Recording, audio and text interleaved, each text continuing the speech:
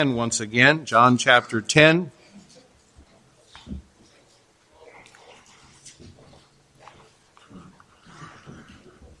How long is eternal life? Well, eternal life is forever. You say, how long is forever? For eternity. Some people have a hard time with that. But here in our text this morning in John chapter 10, we find that this is the great theme that Jesus is going to speak about. You know, all people, especially children, have a basic need of feeling secure and loved. You know, kids need to grow up in a family where parents love one another, where children feel safe and are assured that their parents love them no matter what they do. You know, if parents were to withhold their love as punishment for disobedience, the children would not feel secure, would they? And they would not strive to earn their parents' love. You know, it would be a terrible thing for a parent to say to a child, now, if you don't obey me, I'm not going to love you anymore. That's one of the most awful things I think you could ever say to your children. But you know what? The same thing is true spiritually. God wants His spiritual children to know that He loves them and accepts them through the death of Jesus Christ on their behalf, and not because of something they've done or how they've performed. He wants us to know that we are eternally secure in our salvation, even when we fail, even when we sin. As a loving Father, He will discipline us for our good so that we can share in His holiness. But He's not going to withdraw His love, or He's not going to cast off His children. It's important in our spiritual growth that we know and we feel that our salvation is secure forever. It's a sad thing that many teach that Christians can lose their salvation if they sin. Now, there are some difficult texts in the New Testament that they like to think teach that. Some of the warnings even in Hebrews. But it's much easier to explain those texts from the foundation of texts that have given solid assurance of eternal security rather than the other way around. But our text here this morning is no stronger passage in the whole Word of God that can be found that guarantees absolute security of every child of God. Our text teaches us that Jesus' sheep are eternally secure because the Father gave them to Jesus. Jesus gives them eternal life, and both the Father and the Lord Jesus keep them. Now, there was a 2 or 3 month gap between the discourse that we found in chapter 10, verses 1 through 21, and that of our text where we began here this morning in verse 22.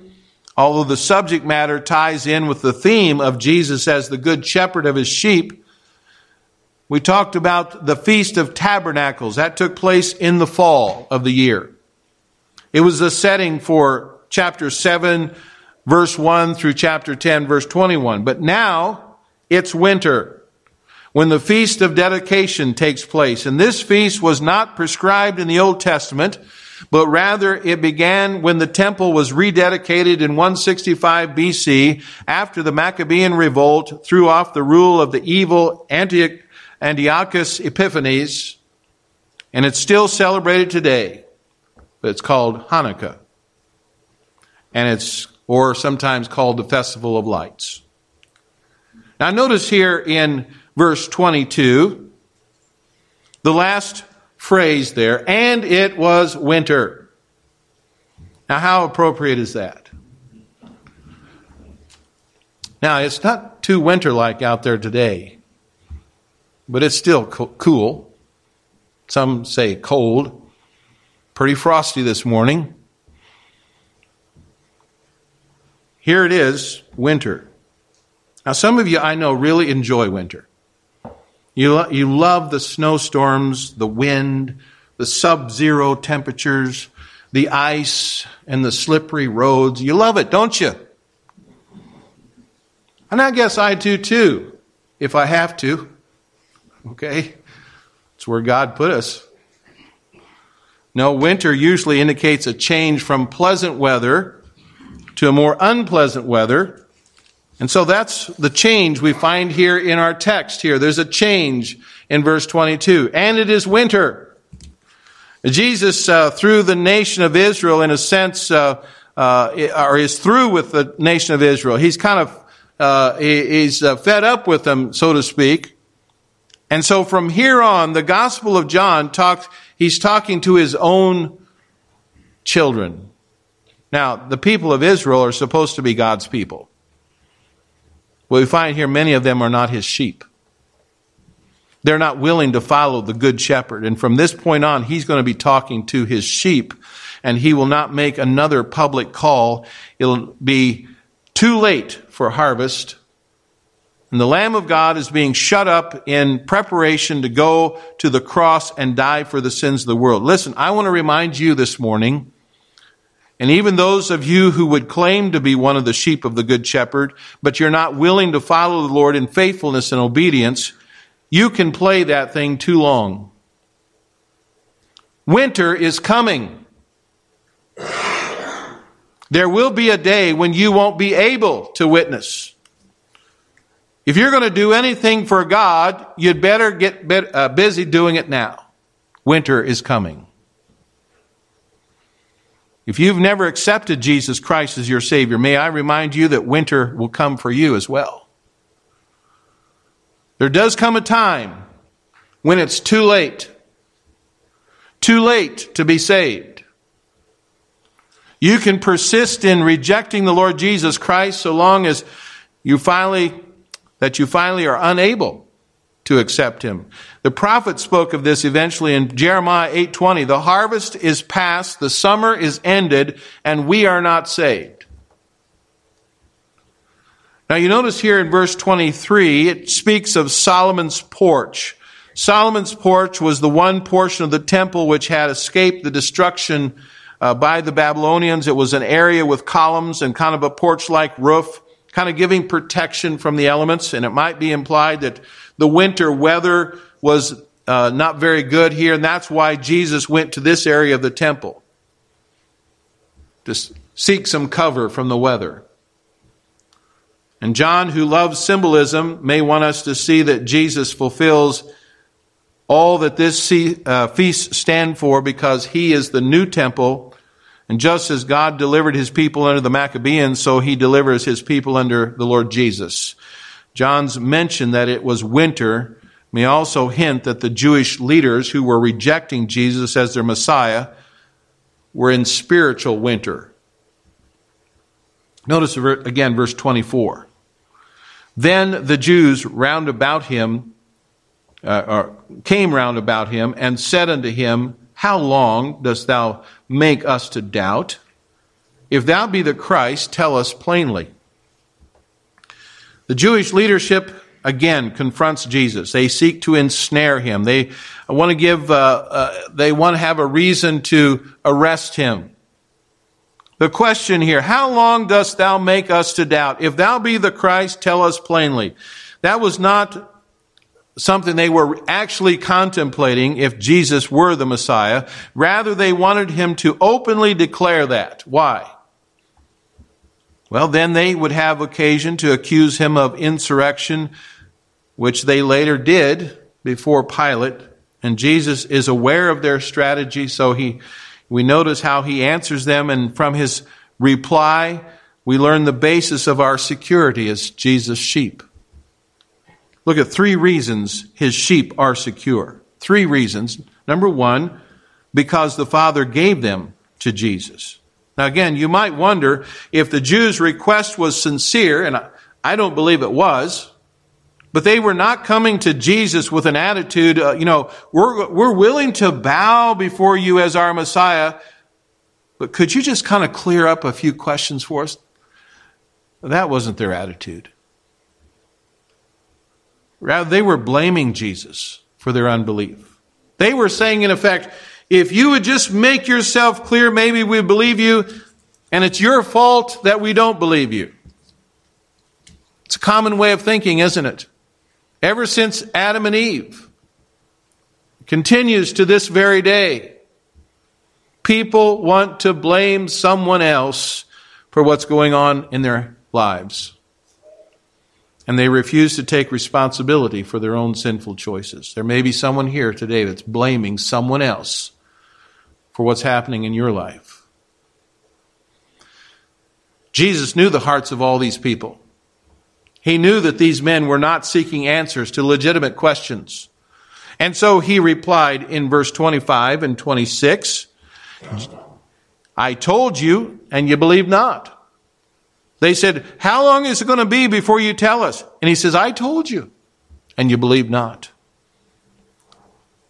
The works that I do in my Father's name, they bear witness of me, but you believe not, because ye are not my sheep, as I said unto you. Now, when Jesus told them that he was the Messiah, the only time that he had clearly stated that previously was when the Samaritan woman was by the well.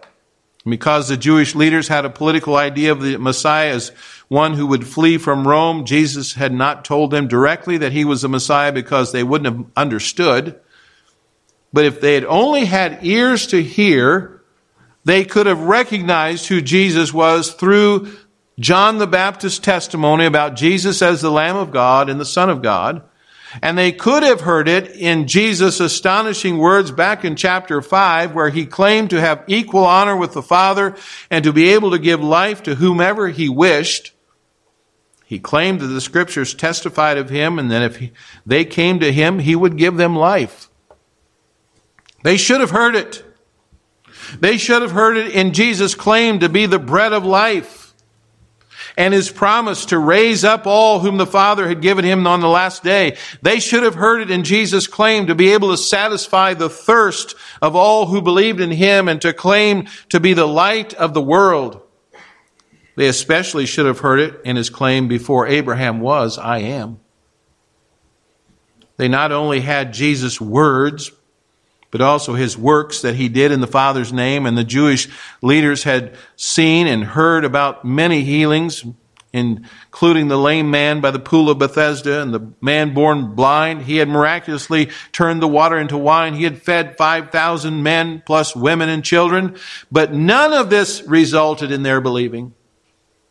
Rather, they were becoming increasingly hardened in their rejection of Jesus, to the point that when in the next chapter, in chapter 11, he raises Lazarus from the dead, they're even more determined to kill Jesus. So why? Why, in spite of all of this evidence, were the Jewish leaders so adamantly opposed to Jesus as their Messiah? Well, in verse 26, Jesus tells them, but ye believe not, because ye are not of my sheep, as I said unto you. Jesus recounts back several months earlier when he had made the point in chapter 10, verses 1 through 18, that they were not his sheep, and therefore they didn't know or recognize him.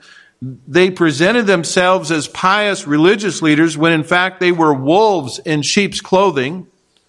And twice in these verses, verse 25 and 26, Jesus confronts the unbelief that these Jewish religious leaders were wrong. He confronts them with their unbelief. But at the same time, he tells them that the reason they don't believe is that they're not his sheep. Now in verse 29, he says that his Father gave the sheep to him. He says the same thing in chapter 6, verse 37. All that the Father giveth me shall come to me. It says it also in chapter 6, verse 39. And this is the Father's will which hath sent me, that of all of which he hath given me, I shall lose nothing, but shall raise it up again at that last day. In his high priestly prayer, we're going to find in chapter 17, Jesus repeatedly refers to those whom the Father gave him. So the point here for us is that as Jesus' sheep, we are secure because the Father gave us to Jesus. Secondly, his sheep are also secure because he gives them eternal life. Now, consider two things here. First of all, eternal life is a gift that Jesus gives to his sheep. Verse 28 says, and I give unto them eternal life. I want you to notice, this is a claim to deity. No one but God can give eternal life to anyone else. The Pope can't do it. I can't do it. Nobody can do it but God, Jesus Christ himself. And so Jesus, when he says this, he's saying, I am God, and I can give you eternal life. It's a gift that shows that it was not merited or earned. It's a gift. It's an undeserved gift, not a wage and payment for good works. And because of our sins, we deserve his wrath, and he gave us eternal life. So it's important to answer the question, how can we know if we receive this gift of eternal life? Well, eternal life is a gift you can know you have. You don't have to be sitting there this morning wondering, I wonder if I have the gift of eternal life. I wonder. No, you can know that. You just need to ask yourself 3 questions. Number 1, do you believe in Jesus? His sheep believe in him. I'm inferring this from Jesus' indictment of these Jewish leaders in verse 26, but ye believe not because you're not my sheep, as I said unto you. This is an implication that his sheep do believe in him. To believe in Jesus means more than intellectually believing, as he who is who he claimed to be, because the devil believes in Jesus in that sense, but he's not saved. To believe in Jesus is committing your eternal destiny to what he did for you on the cross, rather than trusting your own good works as the Pharisees were doing. You must see yourself as guilty sinner and trust that Jesus' death paid the penalty for your sins that you deserved. The second thing is, do you hear Jesus' voice? Notice in verse 27, he says, my sheep hear my voice. Jesus was not referring to hearing an audible voice or some mystical inner voice. He meant that the testimony by him and about him in God's word, the Bible, rings true in your heart. When you read what the word testifies about Jesus, you say, yes, I believe it. It means hearing in the sense of obeying. You desire to please the shepherd who gave his life to make you his sheep. You don't say, well, Lord, Lord, and then you keep on doing your own thing. No, you become obedient from the heart to his teaching. And then thirdly, does Jesus know you? You see, it says here in verse 27, Jesus knows his sheep, and his sheep follow him. And I know them, and they follow me. As God, Jesus knows everyone, of course. But this refers to an intimate knowledge, to a personal relationship. We saw it in chapter 10, verse 3, where Jesus says that the shepherd calls his own sheep by name. He repeated it in verse 14 when he said, I am the good shepherd and know my sheep and am known of mine. And because the sheep are known by the shepherd, they know him. They trust him. They follow him wherever he leads. Now, do you have a close personal relationship with the Lord Jesus? Does he know you, and do you seek to know him better? Do you obey his word? You can know that Jesus has given you eternal life if you've received a gift, it as a gift through faith. And then if you obey his voice and have a relationship with him and follow him. So Jesus' sheep are eternally secure because the Father gave them to Jesus and he gives them eternal life. Jesus' sheep are eternally secure. Thirdly, because both the Father and Jesus keep them. Now I want you to notice 4 things here. First of all, by definition, eternal life is eternal. You say, duh. Some people have a hard time with that, though. Eternal life, by its description, is not temporary life. It's eternal. When you get saved eternally. You don't get saved for a couple of days and then you have to get saved again and it's not a temporary life, it's eternal life. Jesus indicated there are 2 and only 2 eternal destinies. Matthew 25:46, and these shall go away into everlasting punishment, but the righteous into righteousness into life eternal. Only two possibilities. There's no in between either, okay? It's eternal life, and if God gave it to us, Jesus says we will never perish, and then it is eternal life. If you could lose it, it would not be eternal. So by definition, eternal life is eternal. Secondly, Jesus promises to keep his sheep. Verse 28 says, and I give unto them eternal life, and they shall never perish, neither shall any man pluck them out of my hand. If Jesus' sheep could perish, it would mean that he failed in his mission not to lose any of those the Father gave him, as we saw back in chapter 6.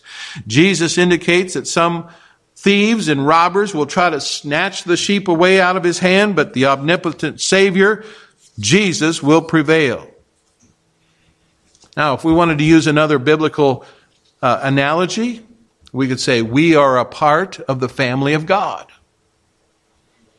When we get together as families for one reason or another, as some of you did this past week, or as you do from time to time with a family reunion, you know, we often see family members we haven't seen for a long time, don't we?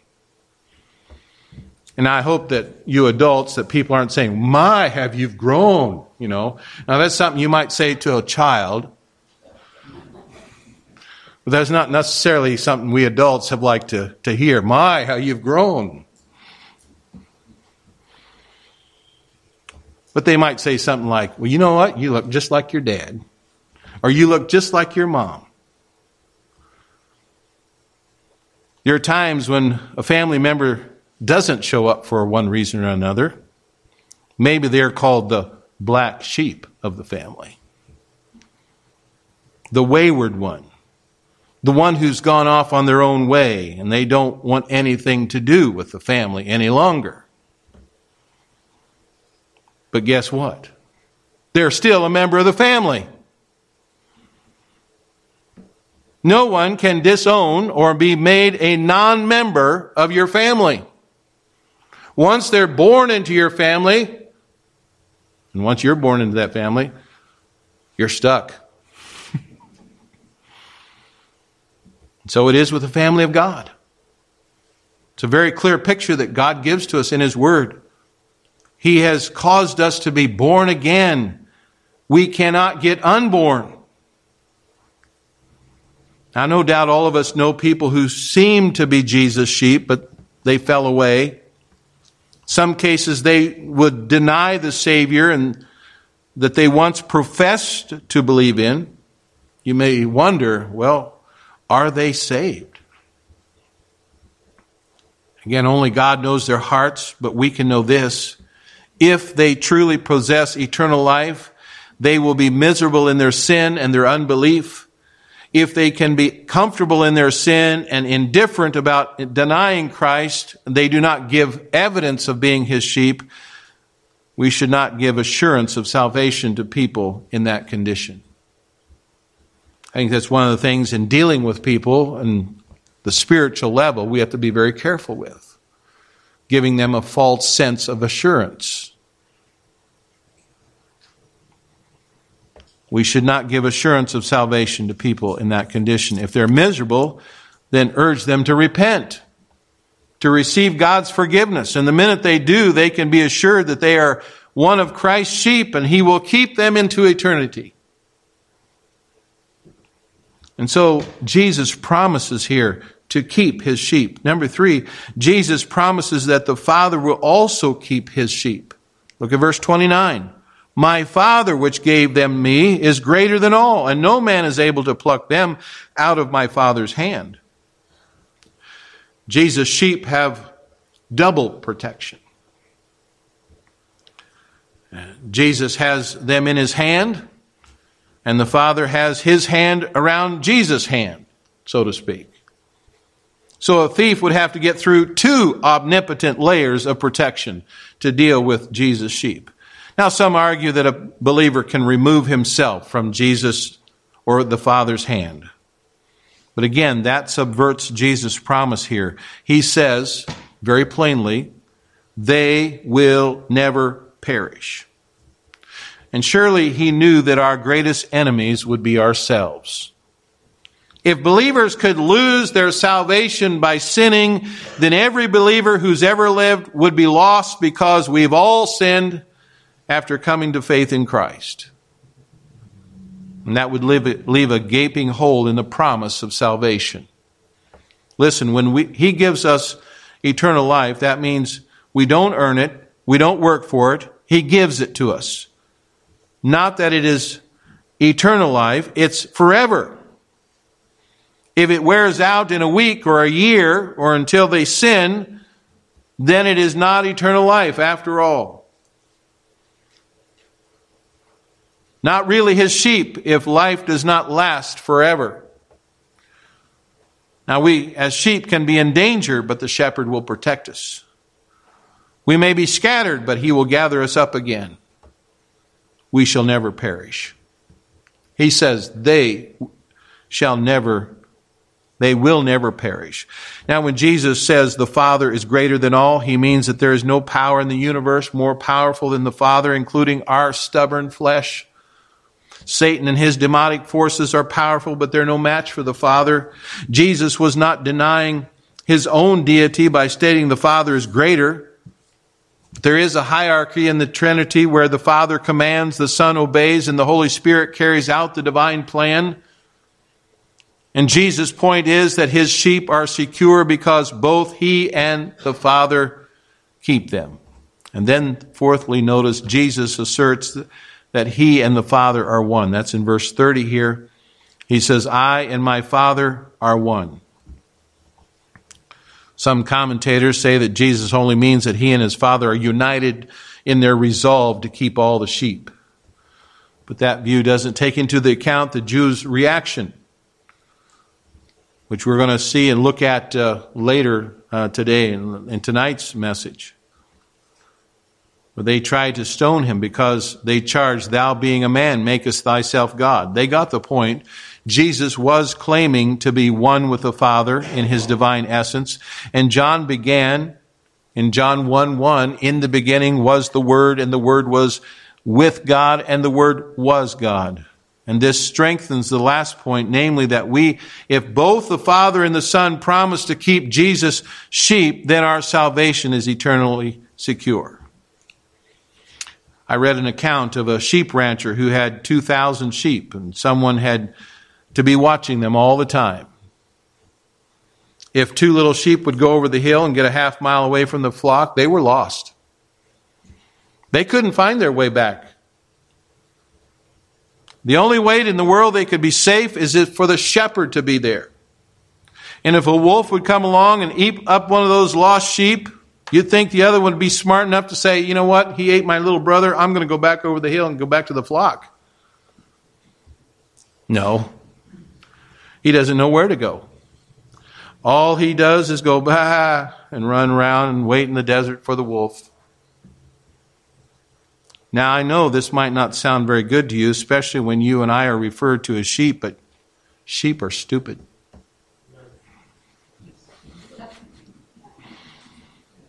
A sheep has no way to defend himself.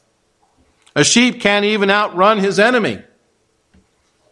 If a sheep is going to be safe, it's not because the sheep is clever or smart. It's because he has a good shepherd.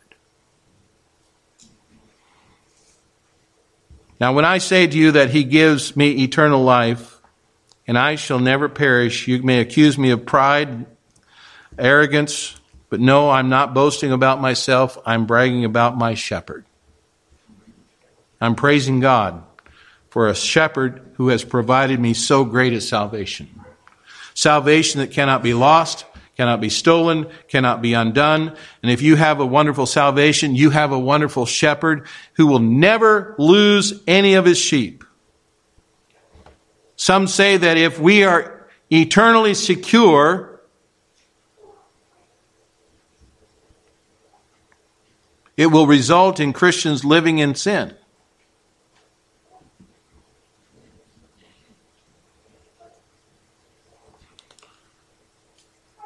Spurgeon replies to the charge that if you think you're eternally secure, you're just going to live in sin. He says this, "Shall I come to your house and tell your children that if they do wrong, you will cut their heads off? Or that if they disobey you, they will cease to be your children? If I were to propound that doctrine, your children would grow angry at such a slander upon their father. They would say, 'No, we know better than that.' Far rather would I say to them, 'My dear children, your Father loves you, and He will love you without end, and therefore do not grieve Him.'